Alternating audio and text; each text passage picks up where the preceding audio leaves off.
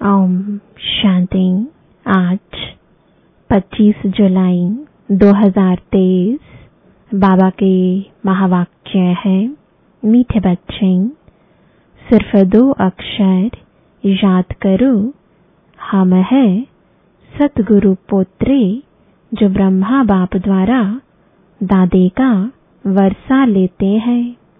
प्रश्न है, चढ़े तो चाखे वैकुंठ रस। यह गायन तुम बच्चों से लगता, दूसरों से नहीं, क्यों? उत्तर है, क्योंकि तुम्हारे सामने जबरदस्त मंजिल है।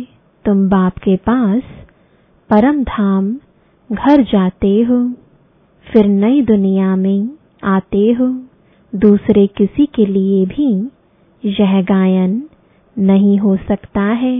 भलन में भी कच्चे पक्के नंबरवार होते हैं, लेकिन उनके सामने मंजिल नहीं होती। वह वैकुंठ रस को जानते भी नहीं। तुम बच्चे ही कहते हो, अब हमें उन राहों पर चलना है जहाँ गिरना और संभलना है। गीत है, हमें उन राहों पर चलना है जहाँ गिरना और संभलना है। हमें उन राहों पर चलना है जहाँ गिरना और संभलना है। हम हैं वो दिए औरों के लिए जिन्हें तूफानों में जलना है। हमें उन राहों पर चलना है जहाँ गिरना और संभलना है। ओम शांति। जब गीत बजता है तो बच्चे समझते हैं कि हमारे लिए इनमें भी ज्ञान है। अज्ञानी मनुष्य के लिए अज्ञान है, ज्ञानी तो आत्मा के लिए ज्ञान है। समझते हो, बरोबर माया के तूफान ही गिराते हैं, फिर ईश्वर बाप चढ़ाते हैं। अर्थात गिरे हुए को ज्ञान की संजीवनी बूटी देते हैं। अगर कोई काम के तूफान में आ जाते हैं तो गिर जाते हैं। फिर क्रोध का भी तूफान लगता है तो गिरना होता है। यह गिरना और चढ़ना होता है। चढ़े तो चाखे वैकुंठ रस। अब यह गीत सिवाय तुम्हारे और किसके साथ लग नहीं सकता। सन्यासियों से भी नहीं लग सकता। भले उन्हों के पास भी कच्चे सन्यासी होंगे, परंतु उन्हों की कोई मंजिल नहीं है। तुम्हारी तो बड़े ते बड़ी जबरदस्त मंजिल है। वह करके शास्त्र आदि पढ़कर विद्वान बन जाते हैं। बाकी राजाई आदि की कोई मंजिल नहीं। इसमें बड़ी ऊंच मंजिल है। बच्चे जानते हैं, बेहद का बाप दादा पढ़ाते हैं। मम्मा भी पढ़ाती, फिर बच्चे भी पढ़ाते हैं। तुम हो दादे पोत्रे। अमृतसर में दादे पोत्रे होते हैं। फिर कहेंगे, यह 7वीं पीढ़ी है, यह दूसरी पीढ़ी है। तुम समझते हो, सतयुग में भी पीढ़ी चलती है देवताओं की। पहली पीढ़ी, दूसरी पीढ़ी। यहाँ फिर तुम्हारी पीढ़ियां नहीं। एक दादा, एक बाबा, एक मम्मा और बच्चे बच्चियां। बस दादे पोत्रे से आगे कुछ नहीं कहेंगे। अब यह याद करना तो अति सहज है। हम ब्रह्मा कुमार कुमारियां हैं। ब्रह्मा हुआ हमारा बाबा, दादा है शिव। उनसे मिल्कियत मिलती है। कितनी सहज बात है। हम दादे पोत्रियां ब्रह्मा कुमार कुमारियां हैं। ब्रह्मा एक ही बच्चा है शिव का। ऐसे नहीं कहेंगे कि हम विष्णु कुमारी अथवा शंकर कुमारी हैं। प्रजापिता एक ही ब्रह्मा को कहा जाता है। बाबा बहुत सहज समझाते हैं। ब्रह्मा कुमार कुमारियां, तुम ब्रह्मा कुमार कुमारी बने हो शिव बाबा से वर्षा लेने लिए। शिव बाबा कहते हैं ऐसे ऐसे कोई को समझाओ। याद जरूर शिव बाबा को करना है जिससे वर्षा मिलता है, और कोई को याद करेंगे तो नर्क का वर्षा मिलेगा। यह तो समझ की बात है। वर्षा बाप से नहीं दादे से मिलता है। स्वर्ग का रचयिता ज्ञानदाता वह है। शिव बाबा सुनाते हैं ब्रह्मा द्वारा, फिर यह ब्रह्मा भी सुन लेते हैं। ब्रह्मा की भी पहली पहली बच्ची सरस्वती गाई हुई है। ब्रह्मा कुमारी सरस्वती जगत अम्बा कितनी गाई हुई है। वह ब्रह्मा से भी जास्ती वर्षा ले लेती है। इसलिए पहले लक्ष्मी फिर नारायण गाया जाता है। तुम जानते हो हम जगत अम्बा और जगत पिता के बच्चे ठहरे, तो क्यों नहीं दादी से वर्षा ले लेवे। हम ब्रह्मा कुमार कुमारियां दादी पोत्रे पोत्रियां हैं बस। दूसरी तीसरी पीढ़ी नहीं है। पर पोत्रे तर पोत्रे कुछ नहीं। दादे को कौन याद नहीं करेगा। तुम जानते हो हम जितना याद करेंगे उतना विकर्म विनाश होंगे। तुम कोई को भी समझा सकते हो। शिव परम पिता परमात्मा स्वर्ग का रचयिता है। बरोबर रचते हैं ब्रह्मा द्वारा, फिर ब्रह्मा कुमार कुमारी को ब्रह्मा द्वारा कहते हैं कि मुझे और वर्षे यानी स्वर्ग को याद करो। देह के सब संबंधों को भूल जाओ। कहा जाता है ना, आप मुए मर गई दुनिया। आत्मा शरीर से अलग हो जाती है तो कुछ भी नहीं रहता। देह का अभिमान निकल जाता है। हम बाबा के पास आए हैं, फिर हम गोरा बनेंगे। अभी श्याम है। श्याम और सुंदर बनने का यह नाटक है। आत्मा प्योर हसीन बनती है। अभी तुम्हारी आत्मा आयरन एज्ड बन गई है तो शरीर भी ऐसे है। सतयुग में तुम गोरे थे। एक हसीन मुसाफिर आते हैं गोरा बनाने। उनकी आत्मा तो सदैव गोरी है, कभी खाद नहीं पड़ती है, क्योंकि वह जन्म मरण में नहीं आते हैं। कितना सहज कर समझाते हैं, फिर भी ऐसे दादे को भूलकर फारकती दे देते हैं। इसलिए बाबा कहते हैं महान से महान मूर्ख और फिर सयाने से सयाने देखने हो तो यहाँ देखो। मूर्ख भी ऐसे हैं जो अति सहज दो बातें भी समझ नहीं सकते। सिर्फ समझना है हम आत्मा है। वह निराकार परमात्मा हमारा दादा है। यह प्रजापिता ब्रह्मा तो नामी ग्रामी है। उन द्वारा शिव बाबा वर्षा देते हैं। ब्रह्मा को छोड़ा, दादी को भी छोड़ा तो वर्षा खत्म हो जाएगा।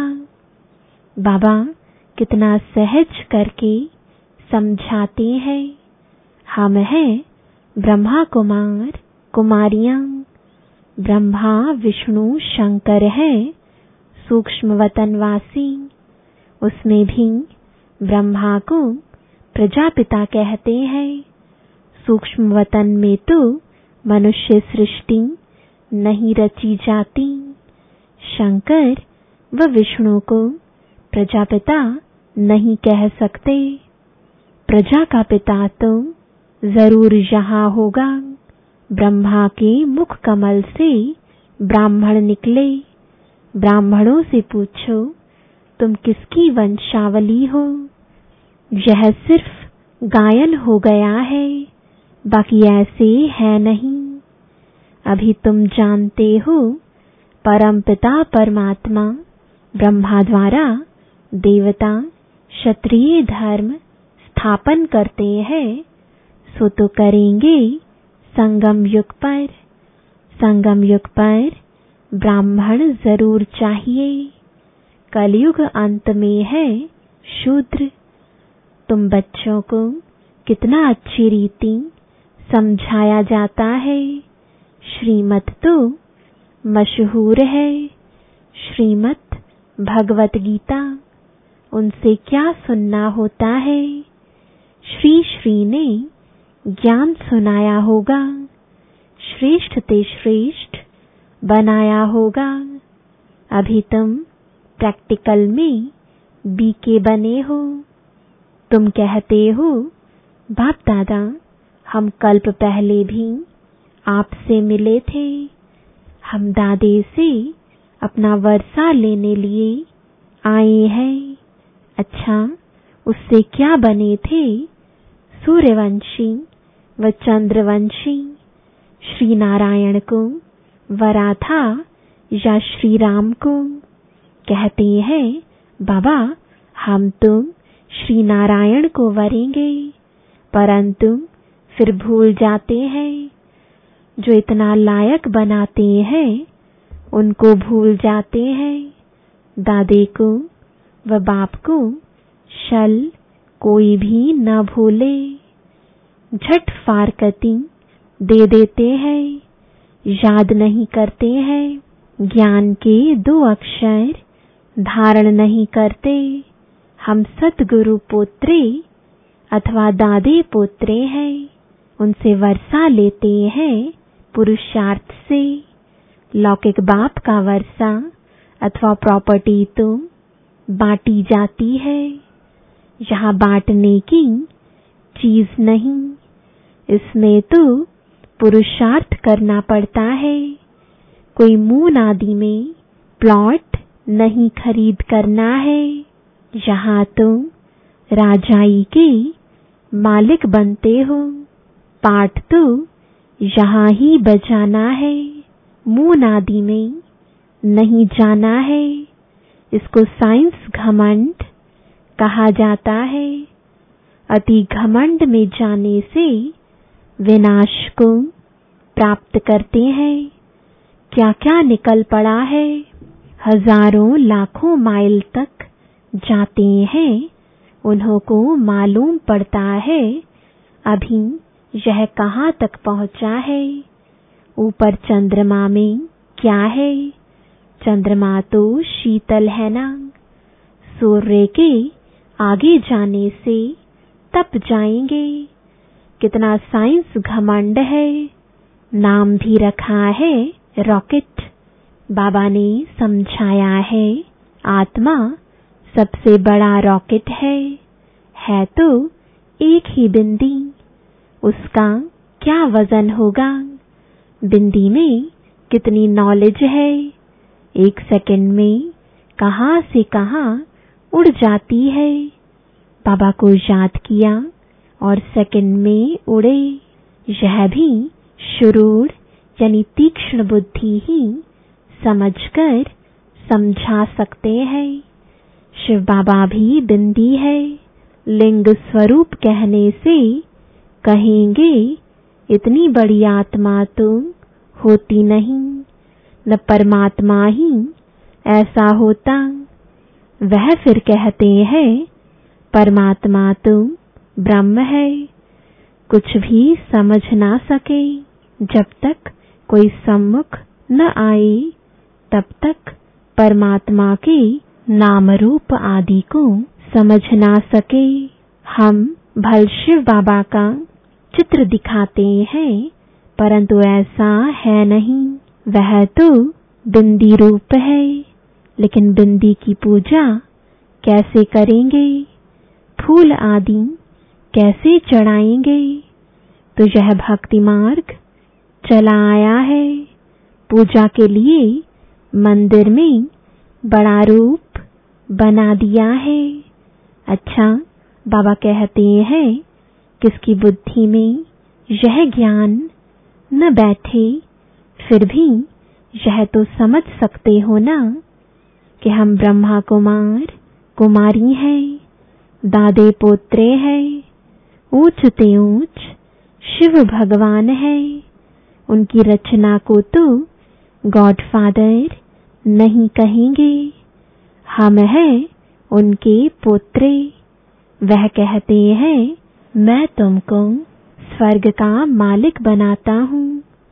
तुम भी जानते हो हम अभी तमो प्रधान सांवरे हैं, बाबा से सतो प्रधान गोरे बन रहे हैं।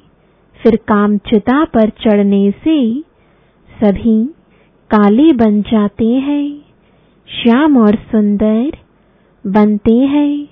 अब फिर सतो प्रधान बनने लिए बाप को याद करना है। एक मुसाफिर कितने को हसीन बनाते हैं, विश्व का मालिक बनाते हैं। सिर्फ कहते हैं मुझ बाप को याद करो, नहीं तो वर्षा कैसे मिलेगा। विकर्म विनाश के लिए योग अग्नि चाहिए, घड़ी घड़ी याद करना है। कई समझते हैं हम बच्चे तो हैं ना, परंतु सारा दिन याद नहीं करेंगे तो विकर्म विनाश नहीं होंगे, खुशी का पारा नहीं चढ़ेगा।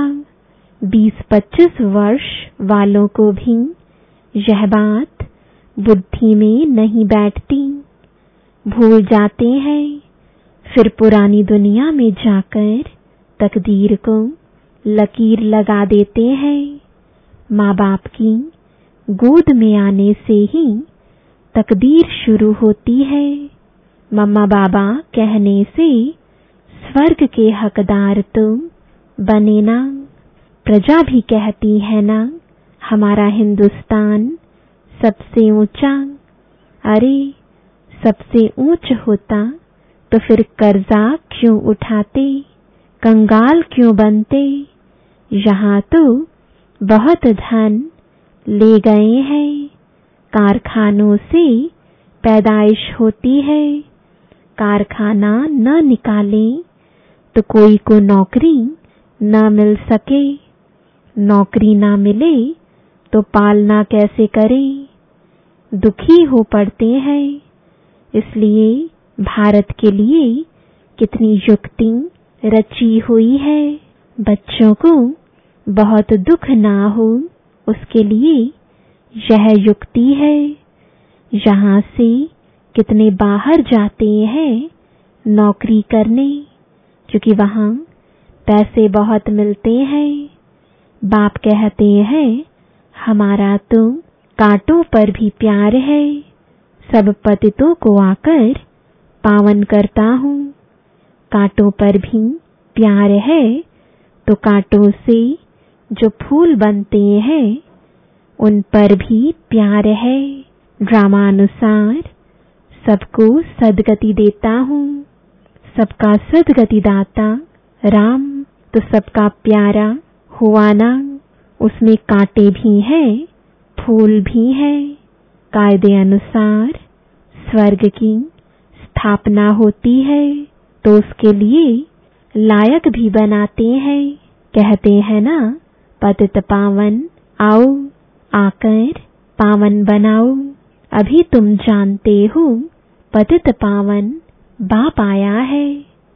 भारत को खास और दुनिया को आम पावन बनाते हैं।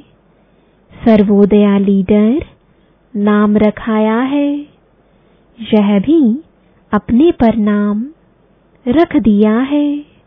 जैसे श्री श्री 108 कहलाते हैं। सर्वमाना सब, कोई भी मनुष्य तो सबकी सद्गति कर ना सके। अच्छा, मीठे मीठे सिकिलदे बच्चों प्रति माता पिता बाप दादा का याद प्यार और गुड मॉर्निंग। रूहानी बाप की रूहानी बच्चों को नमस्ते। रूहानी बच्चों की रूहानी बाप दादा को गुड मॉर्निंग और नमस्ते। धारणा के लिए मुख्य सार है, पहला, देहभान को भूलने के लिए जीते जी मरना है। आप मोए मर गई दुनिया, बार बार इस देह से न्यारा होने की प्रैक्टिस करनी है। दूसरा, हम दादे पोत्रे हैं, हमें लायक बन उनसे पूरा पूरा वर्षा लेना है। आत्मा को योग बल से पावन बनाना है, खुशी में रहना है। वरदान है, अशांति व हंगामों के बीच शांति कुंड की अनुभूति कराने वाले शांति स्वरूप भव। जब किसी स्थान पर हंगामा हो तो उस झगड़े के समय शांति की शक्ति की कमाल दिखाओ।